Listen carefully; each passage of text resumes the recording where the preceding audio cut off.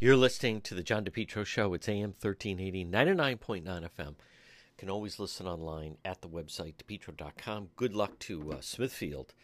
How exciting. 7 o'clock tonight. This is it. They continue with the Little League World Series. Who knows? Who knows? A win tonight would be huge. Continue to move on. But either way, it's been really terrific to see the Smithfield team, well coached. All seem to be a good group of kids and very nice parents, and just remarkable what's taking place in Williamsport at the Little League World Series. Well, will he or won't he? Well, it sure seems set now that the Trump plan, which I don't know if I'm on board with, is essentially not only to not attend the debate. And I don't believe this whole thing of the counter programming. No one is going to go and watch his interview with Tucker Carlson on Twitter, of all places. I mean, of all the social media platforms I'm on, Twitter is the least of what most people are on. So no one is going to see that, let alone he's not going to say anything in a Tucker Carlson interview. I'm so out on him now anyway, meaning Tucker Carlson. But by not going, President Trump, by not attending the debate, and now he's saying he's going to surrender on Thursday, and it would seem the strategy then is to completely wipe out any coverage of the debate on the Thursday. But I mean, he's going to get a lot of coverage surrendering in Georgia, but the debate's going to happen. And more I am anxious to see. But let's hear the latest now, starting with the president's going to apparently surrender coming up on Thursday. And I believe all bets are off as far as I think this, this here we go. Thought. A former president of the United States must make bail. That's the reality for Donald Trump, who posted on social media he will turn himself in here on Thursday. And when he does, he's going to need to come with cash.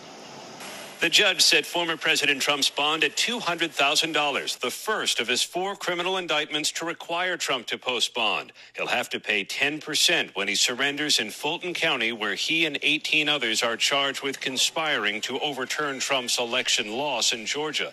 District Attorney Fonnie Willis personally signed the order after meeting with Trump's attorneys. They agreed to rules for Trump's release. He can make no direct or indirect threat towards any potential witnesses, including his 18 alleged co-conspirators. And that includes posts on social media or reposts of posts made by another individual. To comply, that means Trump may have to soften his rhetoric about the case and his personal attacks against Willis. Some of Trump's co-defendants learned of their bonds, too. It was very straightforward. We had a meeting with the DA's office, worked out the negotiated deal, signed the paperwork. Kenneth Chesborough and John Eastman, who were accused of proposing they use fake electors to keep Trump in power, each had bonds set at $100,000. A court filing suggests Eastman will surrender Wednesday. The judge set a $50,000 bond for Ray Smith, an Atlanta attorney who allegedly offered advice to Trump electors, and $10,000 for Scott Hall, a bail bondsman allegedly linked to stolen election data. The sheriff here says he expects all 19 defendants to be fingerprinted and have their mugshots taken. Trump says he's coming Thursday. That's one day before the deadline. And, George, it's just hours after the first Republican debate, which, of course, Trump says he will not attend. George? And again, I think that's by design, the strategy then to blanket out. But that is not going to stop the debate for it's Wednesday night, 8 tomorrow night. Will be on stage. Rachel Scott has a preview. Good morning, Rachel. George, good morning. Well, the chair of the RNC was holding out hope that the former president would change his mind and show up on that debate stage, but Donald Trump is making it clear he is sitting this one out. So the lineup is now set. 8 Republican candidates will be on that stage in Milwaukee tomorrow night. Former Arkansas Governor Asa Hutchinson qualifying at the very last minute. While most of Trump's rivals have been hesitant to criticize him as he faces multiple investigations, nearly everyone in this crowded Republican field is going after him for sitting this debate out. Former New Jersey Governor Chris Christie calling him a coward. Florida Governor Ron DeSantis saying that anyone that wants the Republican nomination should show up and debate. The big question, how does this field take on a frontrunner who is not there? Well, sources tell me that DeSantis, who was in a distant second, is now bracing for an onslaught of attacks. One thing that is clear, with Trump's commanding lead, everyone on that stage will be looking for a breakthrough moment, Lindsay. It'll be interesting to watch, Rachel. You know, I'm going to watch it. I encourage other people to watch it. The Trump faithful will not watch it, or they're going to claim they're not going to watch it. But I'm starting to think the person that does have the most experience of this whole crew that's going to be up there, I really think the one to watch is former Governor Chris Christie. That Vivek Ramaswamy, he's already saying he thinks 9/11 was an inside job. So that may play on certain interviews. You want to be a conspiracy nut, but I don't think he does well. I don't think Pence does well. And I'm anxious to see how DeSantis is going to comport himself. It's a different field. I'm not sure what to make of the Nikki Haley candidacy, and we'll see about Tim Scott. But the debate's going to happen, and I think ultimately maybe he's going to sit out this one, but I think the next one, whenever that may be, I think President Trump is going to want in. That's my thought. Folks, you're listening to The John DePietro Show.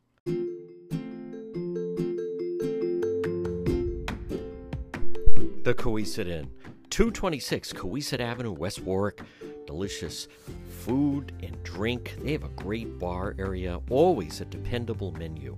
Whether you're going to eat there or take out, a delicious meal is waiting for you at the Coesit Inn. Look for them online. You can also find them on Facebook.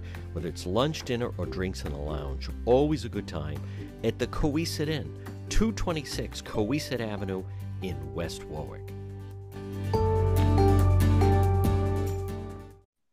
Folks, you're listening to the John DePietro Show weekdays. We start at 11. We go until 2. It's AM 1380, 99.9 FM. You can always listen online at our website, DePietro.com. It's time for our segment, Politics This Week. Joining us, he's the managing editor, AnchorRising.com. It is Justin Katz. Justin, there's a lot of different facets to this CD1 race, the primary, fast approaching now, coming up September 5th. Early voting, mail ballots has already started.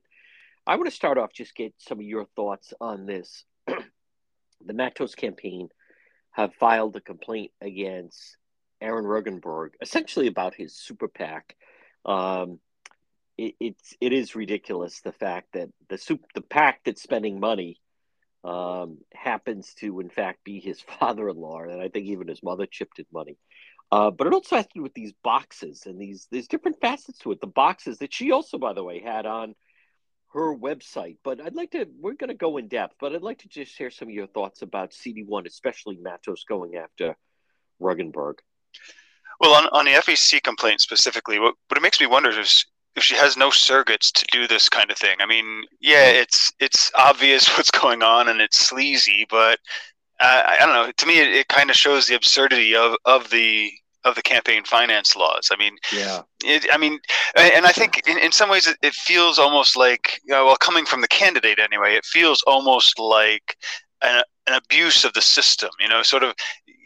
If there is, I'm not sure where the line is, but there's a line between saying there looks like there's been collusion between this super PAC and the candidate. Therefore, I'm filing a complaint, and therefore, it's his father-in-law. It's obvious. So you go investigate now and do my political dirty work for me. So I think that's kind of it. And at the same time, that Matos's campaign lawyer is saying that Board of Elections shouldn't look anymore into the people who collected signatures for her because that would be interfering in the campaign. So it doesn't feel like a genuine concern of there's been violations here. It just feels like a political jab. And generally, in the past week, Matos's campaign has been all over the place with this stuff, feeling kind of desperate, frankly, in my view, in a lot of what they're doing and saying. And I think it feels like they're throwing everything they can into the negative, which is not generally a good thing, particularly for the candidate. I mean, she's got super PAC money of her own. Why doesn't she have her surrogates going out and filing complaints and saying all the nasty stuff against the other candidate? So it does feel kind of like they're nervous, and it's showing. Sticking with the Matos campaign, there was controversy, Justin Katz, with this congressman that came in, and it seemed like he had a clear narrative, this guy from New York, and that was this. It was, to me, it was kind of trial balloon, but an effort to, let's have, as you talk about a surrogate, have him make the argument. They thought, let's have him say she's being attacked. This whole signature scandal is because she's, as he says, a woman of color. She's a woman. She's a woman of color. What do you think of that? It turned into a huge fiasco where he's arguing with the press, and then Governor McKee, standing right next to her, the next day, said that almost like he thought he should have walked it back, and that he didn't believe any of that. But what do you make of, to me, that was an attempt by the Matos campaign to see if that was going to maybe stick a little bit? Yeah, and I think not a terrible approach if you share their politics, but what strikes me is it's almost like she's inherited or caught like a disease McKee's terrible political execution. I mean, the little spat with the reporters was just ridiculous, and it was terrible optics. I mean, here he is, kind of probably a good foot taller than her, leaning in. Oh, let me answer. Trying to jump in, and you could tell she was nervous. And when you start to envision her as a congresswoman, is she going to need protection in Congress? That's sort of the image that starts to come over. And then her answer when she was asked if she was a victim of discrimination, was to me ludicrous. We've been something like, I've been beaten up for. Well, no, she said I've been beaten up for 3 weeks over what we now know was nothing. Like nothing. 40% of your signatures were fraudulent. I think somewhere around there. That's not nothing. So it just her. And while she's being, sort of protected by the big congressman from another state attacking local media, she's claiming that the investigation was over nothing, and it doesn't speak well to her political acumen or her ability to really construct an argument and understand another side of a point. So I think it was really just a big hit attack, a big political hit for her, and I think they turned what could have been maybe to their base a little bit of a boost with the surrogate attacking, although you're not supposed to be sitting next to him when he does it. But I think they turned that potential minor benefit into a big harm in her image. What do you think of just his demeanor of enough? I'm not going to stand here. She's a good woman. And I also just want to follow up, Justin, when she says it turned out to be nothing, it's still a criminal investigation by the Attorney General of the State Police. I think that also kind of reflects the mentality in the McKee-Matos administration right now, that if you only have the State Police Attorney General, it's still considered nothing. Maybe if the feds come in at something, but what about his whole demeanor of enough, and interrupting? And it almost seemed like, I don't know, like he was their father, a big brother coming in to almost like, I'm going to straighten you people out. Yeah, well, that was kind of the impression. I mean, where are the feminists calling for his head for mansplaining or whatever it might be? But what it made me wonder, kind of an indication of the difference in politics between Rhode Island and New York. I mean, maybe in New York they have the New York Post, for example, the Wall Street Journal. They've got newspapers and news sources that aren't left wing, and so maybe he didn't realize, I'm in Rhode Island, there's nobody that is against my party here. Maybe so he thought he was coming in to spar with the local version of, and I think it was a Channel 10 reporter who was asking a question. I could be wrong about that, but maybe he thought, this must be the local version of the New York Post, let me muscle in like I do back home. That might have been his thinking, but he just didn't know the media landscape around here very well. You know what's also interesting about Sabina Matos, Justin Katz, and that is, see, to me, I never found her impressive as head of the Providence City Council. She did, support defunding the police. McKee picks her the way he did. He wanted to pick a female. He wanted to pick someone to try to get the Latino vote. But when you go back to, I've never been impressed with her as lieutenant governor. I've had conversations with her. Last summer, she did one debate against her rivals in the Democrat primary and then shut it down.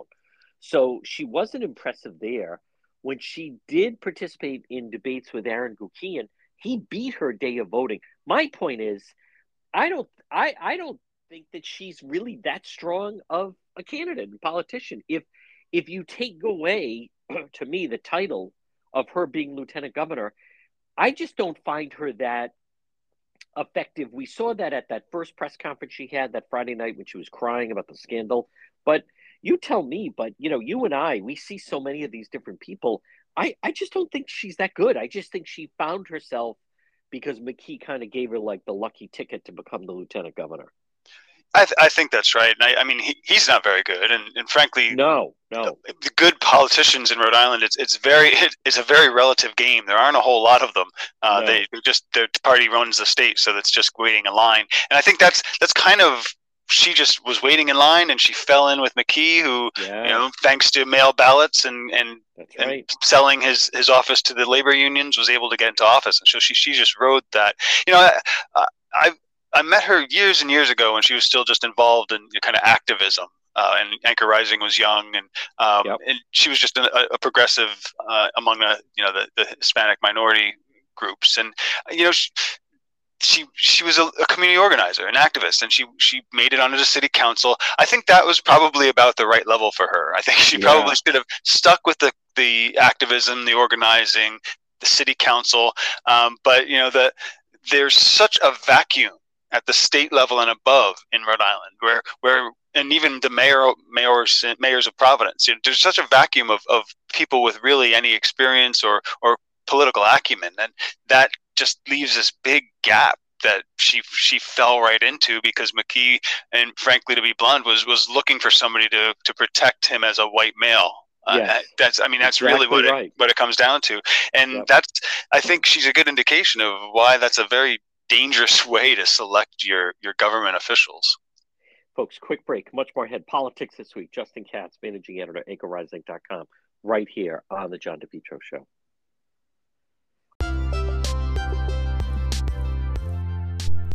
Get your driveway paved. J. Perry Paving. Letter J. J. Perry Paving. High quality, fair pricing, exceptional service. Over 25 years experience, specialized commercial paving, residential paving, seal coating. Call for a free estimate today, 401-732-1730. J. Perry Paving. Hey, learn about the benefits of asphalt paving, whether it's a brand new paving project or a cracked driveway. It's affordable, smooth, safe to drive on, aesthetically appealing. Asphalt can be recycled, reused. J. Perry Paving, a licensed and insured contracting company committed to meeting your needs, no matter how big, how small. Contact them today for a free quote, 401-732-1730. What a difference it makes for your driveway, for your business, parking lot. Letter J, J. Perry Paving, 401-732-1730. Online at jperrypaving.com, and look for them on Facebook. Our segment is Politics This Week. With us is Justin Katz. So, Justin, staying with the CD1 race, which is the primary September 5th, fast approaching. Aaron Ruggenberg, who I have down, to me, he's the favorite. I've been saying 1,500 votes. I was actually wrong. I went and checked over the weekend. All right, but it's not by that much. But he lost to Governor McKee, sitting incumbent lieutenant governor, by the way, by 2,000 votes. It's not that far off. But in the primary in 2018, he announces he has Bernie Sanders coming in to do a rally for him. I'm curious to hear I'll go first, your assessment. I think Ruggenberg, again, I want people to understand, I don't agree with his policies. I would never vote for him. But he has that lane. He has experience. That was no small feat, losing to McKee in 2018 by 2,000 votes when he had never run for statewide office before. I see him as the front runner, and I just don't think anyone's going to stop him. I think for the people that like that type of politics, he's their guy. He's delivered. They've run a solid campaign. I think the Bernie Sanders thing coming in, I think it's a big endorsement, but I want to hear your thoughts on it. Well, he's certainly well connected in kind of national progressive circles, Yeah. and he's of that group. It seems like they all almost look alike, with the black hair and slick, and this young white men who mostly went to Ivy League schools, and you can throw in other countries like Macron in France, just there's and Canada, Justin Trudeau. This connected, well connected, well funded, and they talk progressive, and so their establishment, and so they pull together both the uncomfortable white elites and the leftist radicals. And I think Bernie Sanders is in that group, and he's an indication of that. The kind of the socialist from Vermont, which. What's interesting here is that you've got the intersectionalists almost trying to skip ahead to the next step where they can attack their own people. But I agree. I think at this point he's got to be considered the strongest candidate, and he has those national connections. But once again, I want to throw up the red flag and say, well, look, he not only did he not have any state office experience running for lieutenant governor, but he has no experience at all, as we discussed last week, I think, with the Dan McGowan article. He's only done campaigning and activism, which is not a job. It's not real administrative experience, and yet he almost beat a mayor and business owner for lieutenant governor, who, as we learned a few short years later, actually could become governor. And so that's what really indicates we don't have anybody who knows how to do anything in government in Rhode Island. And he may know how to make connections and say the right things and advance himself in the progressive movement, but he does not know how to operate things. And that's not somebody you want making laws. And so I double down and triple down on your suggestion. You don't like his politics and won't vote for him, but I think he's got that sweet spot where he's comfortable enough for the old school socialists like Bernie, and he's got the progressive creds at this point. I think coming in without over a decade of being at the rallies and stuff, he wouldn't be as strong, but he has been. And so I think he's got a good lane. What about rounding out the rest of we'll do the Democrat field for now. I see a lot of endorsements and talk for this Pawtucket Senator States Sandra Keno. I don't know that much about her. I think, if anything, she just really hurts Matos in Pawtucket. But that's the name you hear. I'm just curious your thoughts. Let's go with on her, the Jamestown business guy, Don Carlson, who, again, I'm not sure what to make of that. And then that Gabe Emo, who, by all accounts, certainly knows a lot of people, had some type of position within the Biden White House. But just your thoughts on those particular three. I know there's some other people that round out the field, but I don't see any of them. Maybe that moderate Stephen Casey, but I'm not sure what to make of that campaign. But I'm just curious some of your other thoughts on some of the other people in the field. Yeah, well, I was actually thinking of Kano earlier. I wonder if she's just the best at social media, frankly, because I see a lot of her on there. She gets some endorsements and they're announced, and so she's not doing nothing. But when Matos put out a memo after the recent debate, I guess it was, she went after Regenberg and Amo. So whereas as you indicate, she ought to be going after Sandra Kano because they're in somewhat of the same lane. It's like almost as if she's for people hedging their bets. They want to vote for that minority radical woman, and she's the second in line after Matos. And so as Matos falls, she seems more prominent to the people who were going to endorse Matos. I wonder if that's kind of what's going on there. But I don't see a whole lot of real threat from her against the whole slate against, say, Regenberg. And I don't know that whatever, she'll gain to the extent if Matos drops out, but otherwise I think they cancel out.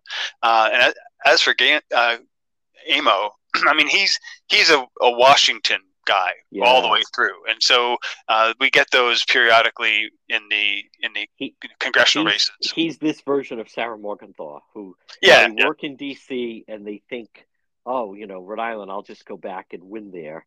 It was kind of how Clay Pell kind of thought of it. Oh, okay, I'll just go and I'll be, the governor for a while, and then he and Michelle Kwan will go back to Washington. But it's not as easy as it looks. Do you see? I don't know if other than he did have some criticism for Sabina Matos, but other than that, I just don't.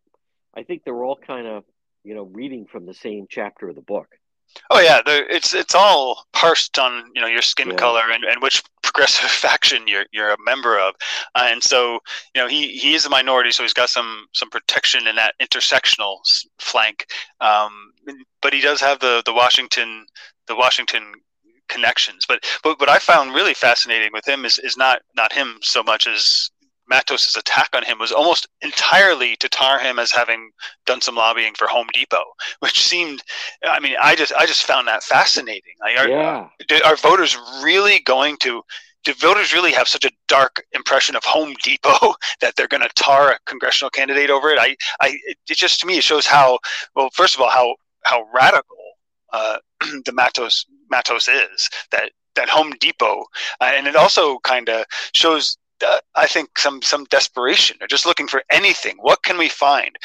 Well, an executive from Home Depot, excuse me, donated to Republicans. And therefore, since he worked for Home Depot, he's connected to that executive. It's just, it seems so ludicrous. But I think it's also worth paying attention to because of the way they throw all the labels in. And we've talked about some of the MAGA Republican label as the dark word you just throw into a speech wherever you can. But her attack on him is just full of these. There's of course, they're the good guys, the LGBTQ+, but then there are, MAGA Republicans, Sedition Caucus, anti-choice, anti-LGBT, anti-voting rights, and insurrectionist. I mean, that's what they're labeling Home Depot as. That it just, I think it shows you why they set those labels up, and that's why it feels like it all contributes, bringing it back to the race, to the idea that Matos is she's just pulling out all the cards of somebody in her political position and meaning progressive and intersectional. And so she wouldn't be doing that, I don't think, if she weren't so desperate. But it also, I don't know, it could also indicate that in a sideways way, the strength of mail ballots and election fraud, because the way she's attacking these people, going after Home Depot, is not going to endear her to people who aren't fully on the far left. And right. It's almost like that does not matter. I mean, granted, this is for a primary right now, so you go left, but this is left. You're going after Home Depot as insurrectionists. I mean, that's far left, and I think it just shows the disconnectedness and expectation that the real challenge is to get on that ballot and be the one that they're harvesting ballots for when they do the mail fraud.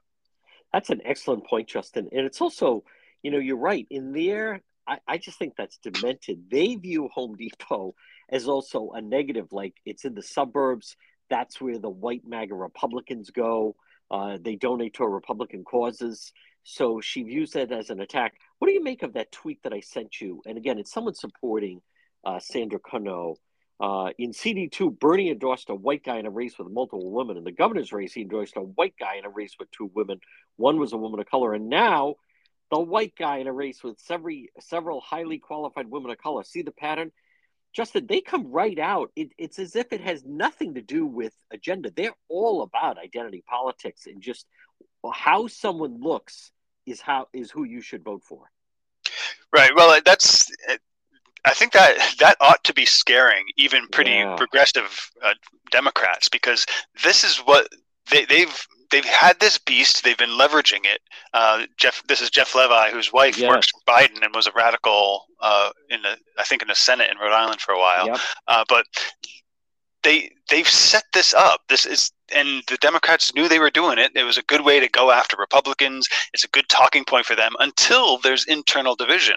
And I wonder if we're getting a preview. When I saw that, I wonder if we're getting a preview in Rhode Island of a breakup that's headed for Democrats nationally. Because once you get to where the intersectionalists actually believe the talk that the progressives have been making for years, once they actually see leverage against their fellow progressives with it, they'll deploy it.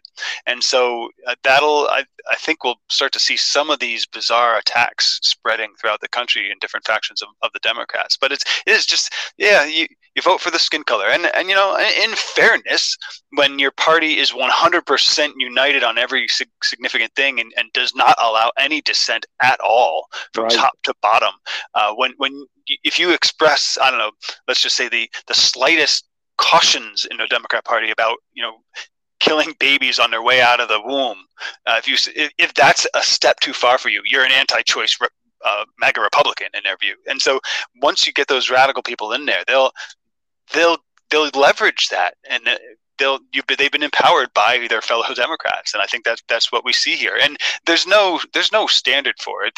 They'll go back and forth, and it doesn't much matter. You know, if one day, you know, I'm the one doing who needs to leverage that radical talk, I'll do it. And if the next day you're attacking me because of it, that's how it works. There's no principle at all. And I think it's like a loose cannon on the Democrat ship, this intersectionality. Folks, quick break. Much more ahead politics this week. Justin Katz, managing editor at anchorrising.com, right here on the John DePietro Show.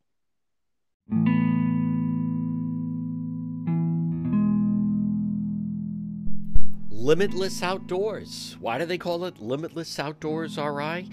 Well, because it's limitless what they could do for your home, for your property. Call today for a free quote, 401-580-1852. Limitless Outdoors. Remember their slogan, dream, build, enjoy. It starts with a discussion how you'd like to use your outdoor space. They can design your outdoor space to fit your aesthetics and lifestyle. They specialize in patios, walkways, steps, outdoor kitchens, landscape lighting, retaining walls, lawn installation, excavation, Limitless Outdoors. They can also update your indoor fireplace. Call today, free consultation, free quote, 401-580-1852. You can also find them on Facebook, and then their website is limitlessoutdoorsri.com. How about an outdoor kitchen? Call them today, Limitless Outdoors, 401-580-1852. Our segment is Politics This Week. With us is Justin Katz, managing editor, anchorrising.com. Justin, turning to the Republican side, 10 News Conference did have the two candidates that are they're in a primary for the Republican nomination for the CD1 race, September 5th. Just curious if any thoughts you have on, you do have the endorsed candidate. As a result of that, I think it'd be kind of like a tough hill to kind of climb to go up against, just because it's a short window of time, and I think that's just a name that kind of jumps out. But just any thoughts on the two Republicans in their primary? Well, I think Gary Leonard is a strong candidate with good, you know, military background and would be an asset, you know, as a leader in politics. But I find his messaging, I mean, he's got a point I've made often, which is, you know, the Republicans are in the majority, so it's good to have somebody involved there. But you know, other than that, you know, just nothing really stuck out. And between both of them, the other one being Terry Flynn, I guess who was on a council in Middletown or something, I don't see a strong message. It's like it's as if they haven't really, either of them has sat down and said, what do I stand for? What's my marketing strategy?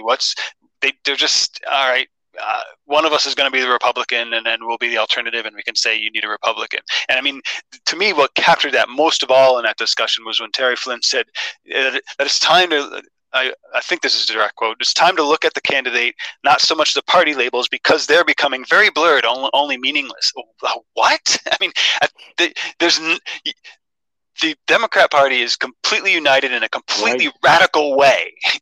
So anything other than that is Republicans, which means there's nothing that's meaningless about it. And so it just seems so, I don't know if she thinks she's fighting the MAGA Republican label by saying, oh, well, Republicans are just like Democrats, so you might as well vote for me. You know, I don't know what that means, but it certainly means that there's no real strategy there. And that's nothing against her. That dogs the entire Republican Party in Rhode Island. They've got to come up with something. They've got to, I mean, Congress isn't really, you know, our favorite topic for statewide office is the mail ballot fraud that has to be fixed. But so that may not apply to Congress, but I don't see any kind of rationale? What is their argument when people are looking at this Right. dumpster fire on a Democrat side? They look over to the Republicans, see what? Well, not the dumpster fire. Well, in Rhode Island, that's just not going to be good enough because people vote for the Democrats by default. Right. You can also see, after seeing those two candidates, which to me, they both seem like, I mean, it's as if they are running for like just a state house office, state rep or state senator or something like that, which wouldn't be the worst thing because they get a little more experience. But to me, this shows you why the party was so excited about the candidacy last year of Mayor Fung and why Kevin McCarthy came in and why they spent money is because you see that Fung was just, another tier type of candidate, more polished, very, much better with the media and just better on his feet. Now, Justin, touching on some other stories, you had the situation on Block Island, the fire at the hotel. And then I sent you the tweet from Bill Bartholomew, who works on the Dial, progressive. He's an activist. I don't even think he's a real progressive, but he starts to throw out that people are telling him, in spite of a state of emergency, Ballards remains open. To me, there's no proof of that. But on top of that, that's a good example to me of what is that supposed to mean? So there was a fire, and that hotel obviously is decimated. But so does that mean that all the other restaurants, all the other businesses have to close on the island? It just seems like of all the businesses to single out, what is that all about? What, as opposed to what? There are people on the island that were staying somewhere else. They're nowhere impacted. Maybe they felt, okay, we're going to go here for breakfast, here for lunch. Maybe it's even on the other side of the island. They didn't even know about the fire. But I'm just curious your thought on that. Yeah, well, I'm on vacation. A hotel went on fire. I guess we all have to go in mourning for the rest of the week. It's a very strange attitude, especially. And then he throws in, despite the state of emergency. What does that mean? Like fire's contagious? Or obviously fire's contagious when you're next to it. But just the idea that something's happening. State of the emergency. Everybody get locked down. Or get out your masks. It was kind of strange that way. But what I think, in my view, what's happening here is Ballards has been labeled for whatever reason, whether it's political or somewhere in there's politics probably, but also just the factions, and it's Rhode Island, small state, everybody picks a side on every local battle. But Ballards has been, and it's I think the Filippi family, although there's fights among them. So Ballards has been labeled as kind of the not us, objectionable and controversial class. So you and I are in that. We're on the Ballard side. Bill Bartholomew's on the other side, and I think that's how. And everything has to go into that model. And it's the old. I don't know if it's Engels or Marx or one of their proteges, but the issue is never the issue. The revolution is the issue. And that's, I think, what it's kind of an echo of that is okay. How does this serve the greater far left socialist cause? Okay, Ballards is evil, therefore. That's my angle here, and I think that's what I take that to be. And as you said, Bartholomew is an activist and not a journalist or anything like that. But so just the lining of that, in spite of the state of emergency, the boozy beef French venue has been front and center. Is they're outraged that they're open, but can you imagine if you're on vacation with your family, you go to a breakfast place, it says, wait a minute, why are we closed? We're closed because there was a hotel fire on the other side of the island, so we will not be serving it. What are you talking about? Yes, that's unfortunate, but you're exactly right. The attitude is everyone should close because there was the fire at the hotel. Well, you're right. We should go into a lockdown and return the mask. But in true progressive fashion, it's only people who disagree with us, right? Well, we can do whatever.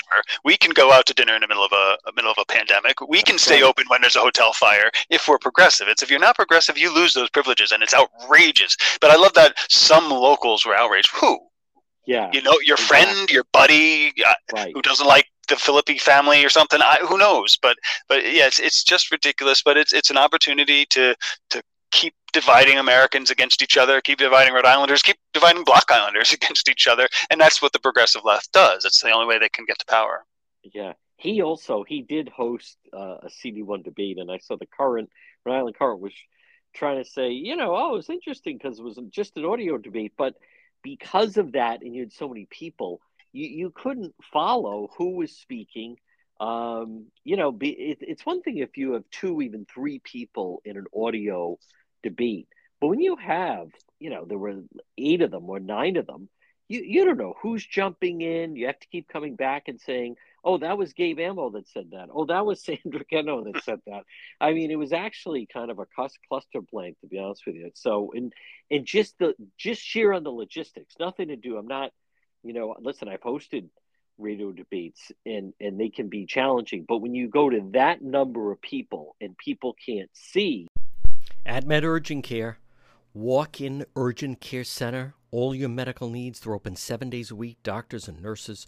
2 locations, 1524 Atwood Avenue in Johnston. That's right in the Atwood Medical Center, 5750 Post Road, East Greenwich, right across from Felicia's. Again, they're open 7 days a week. AdMed Urgent Care. When you need urgent care without the wait now, when I've been in that situation and I needed urgent care, that's where I went. If you want to go to an emergency room and have a long wait, well, you're free to do that. Otherwise, do what I did. Go to AdMed Urgent Care, whether it's work-related, maybe someone's not feeling well, someone needs stitches, whatever it may be. AdMed Urgent Care, comprehensive outpatient urgent care facility.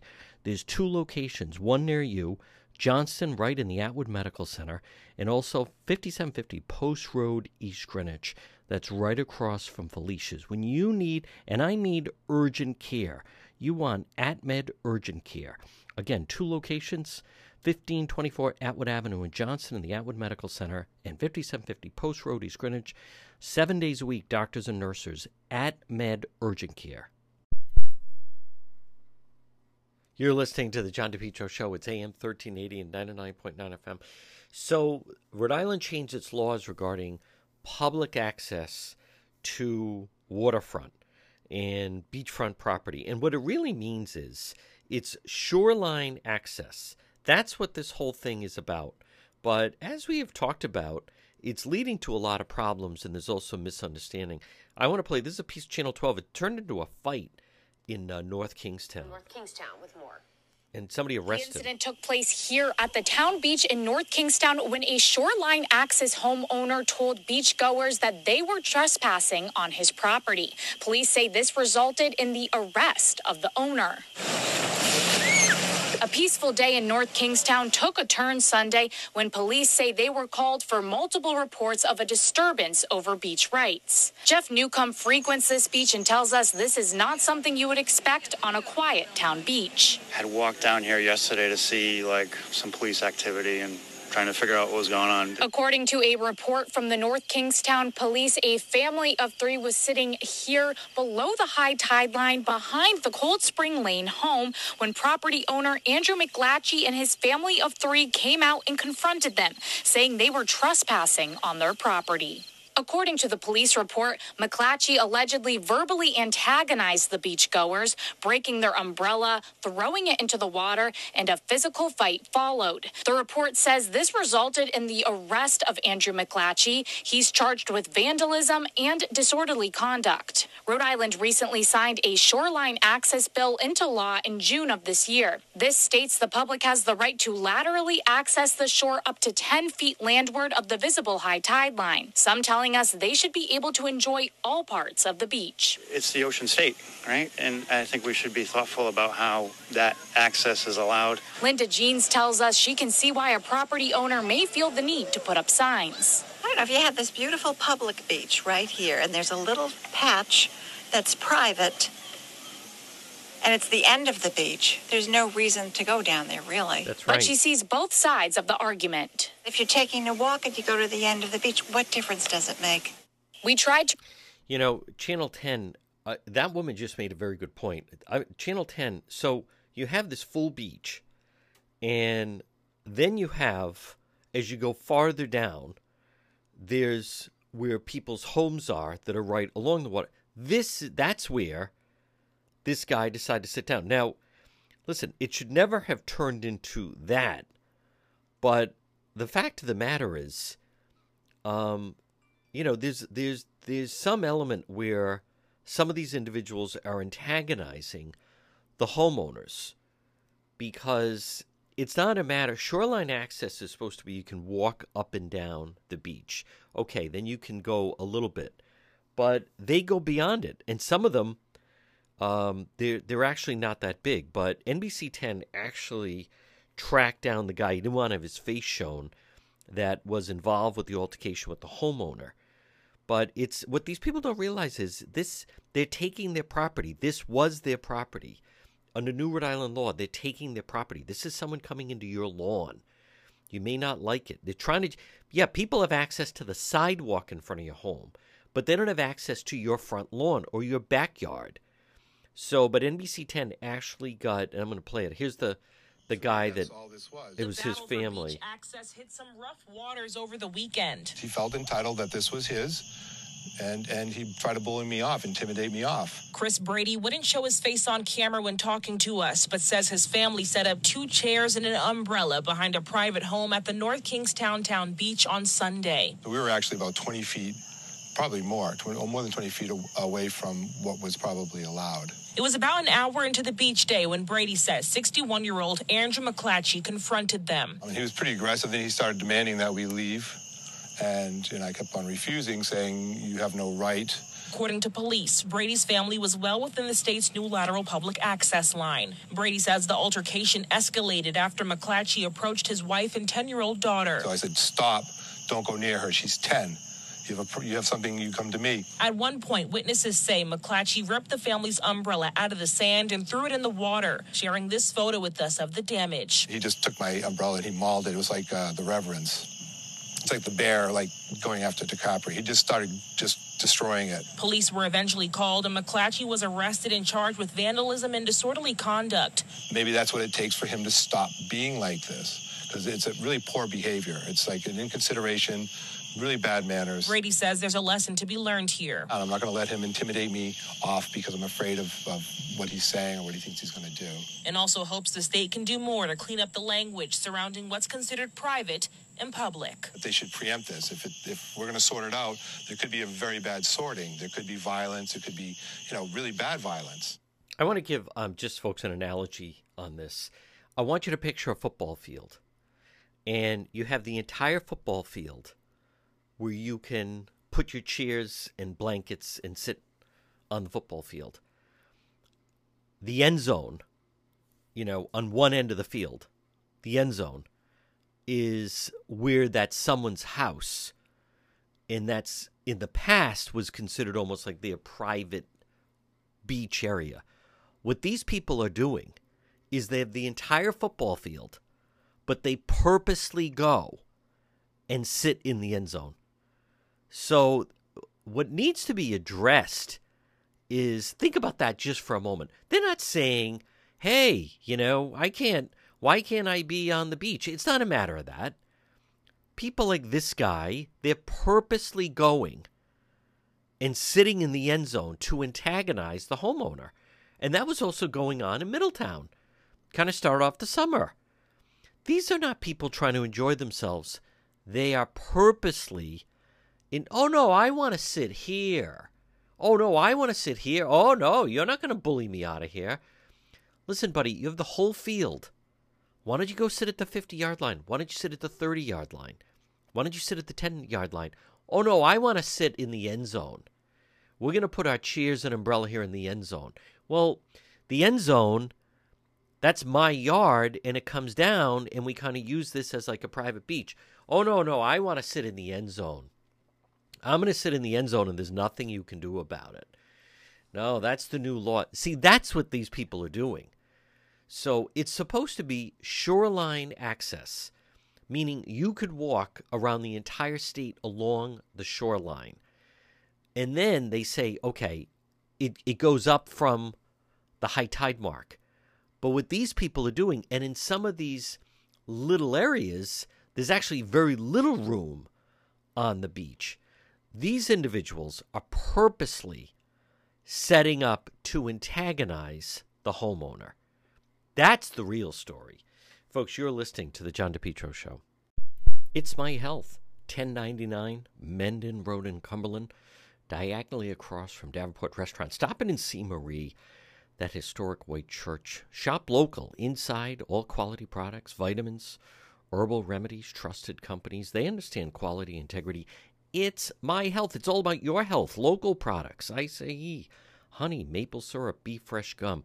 You know, they carry over 250 bulk herbs, teas, and spices that can be purchased by the ounce, plus box herbs and teas, hemp and CBD products, and much more. Natural skincare products. Stop in and see Marie at It's My Health, 1099 Mendon Road in Cumberland. It's all about health for you, for your family. There's vitamins for children, all different types of teas, all different types of spices. Boy, what a difference it'll make. Shop local. Stop it and see the Queen of Health. It's Marie. And It's My Health, 1099 Mendon Road in Cumberland, diagonally across from Davenport Restaurant, right in that historic white church. It's all about health. It's all about your health at It's My Health. Remember to follow The John DePetro Show on YouTube. It's John DePetro Show on YouTube. Subscribe, which means you get notified whenever we post new videos. You find original content, video you can't find anywhere else. Subscribe today. It's free. It's the YouTube channel of The John DePetro Show. Falcon Pest Services. When you have a pest problem, give them a call. Serving Rhode Island and southeastern Mass, 401-739-1322. Falcon Pest Services, residential or commercial, whether it is for maybe you have some kind of a termite problem, bed bugs, ants, roaches. Listen, a mice problem. Mice can be problematic. Rats, mosquitoes, many other pests.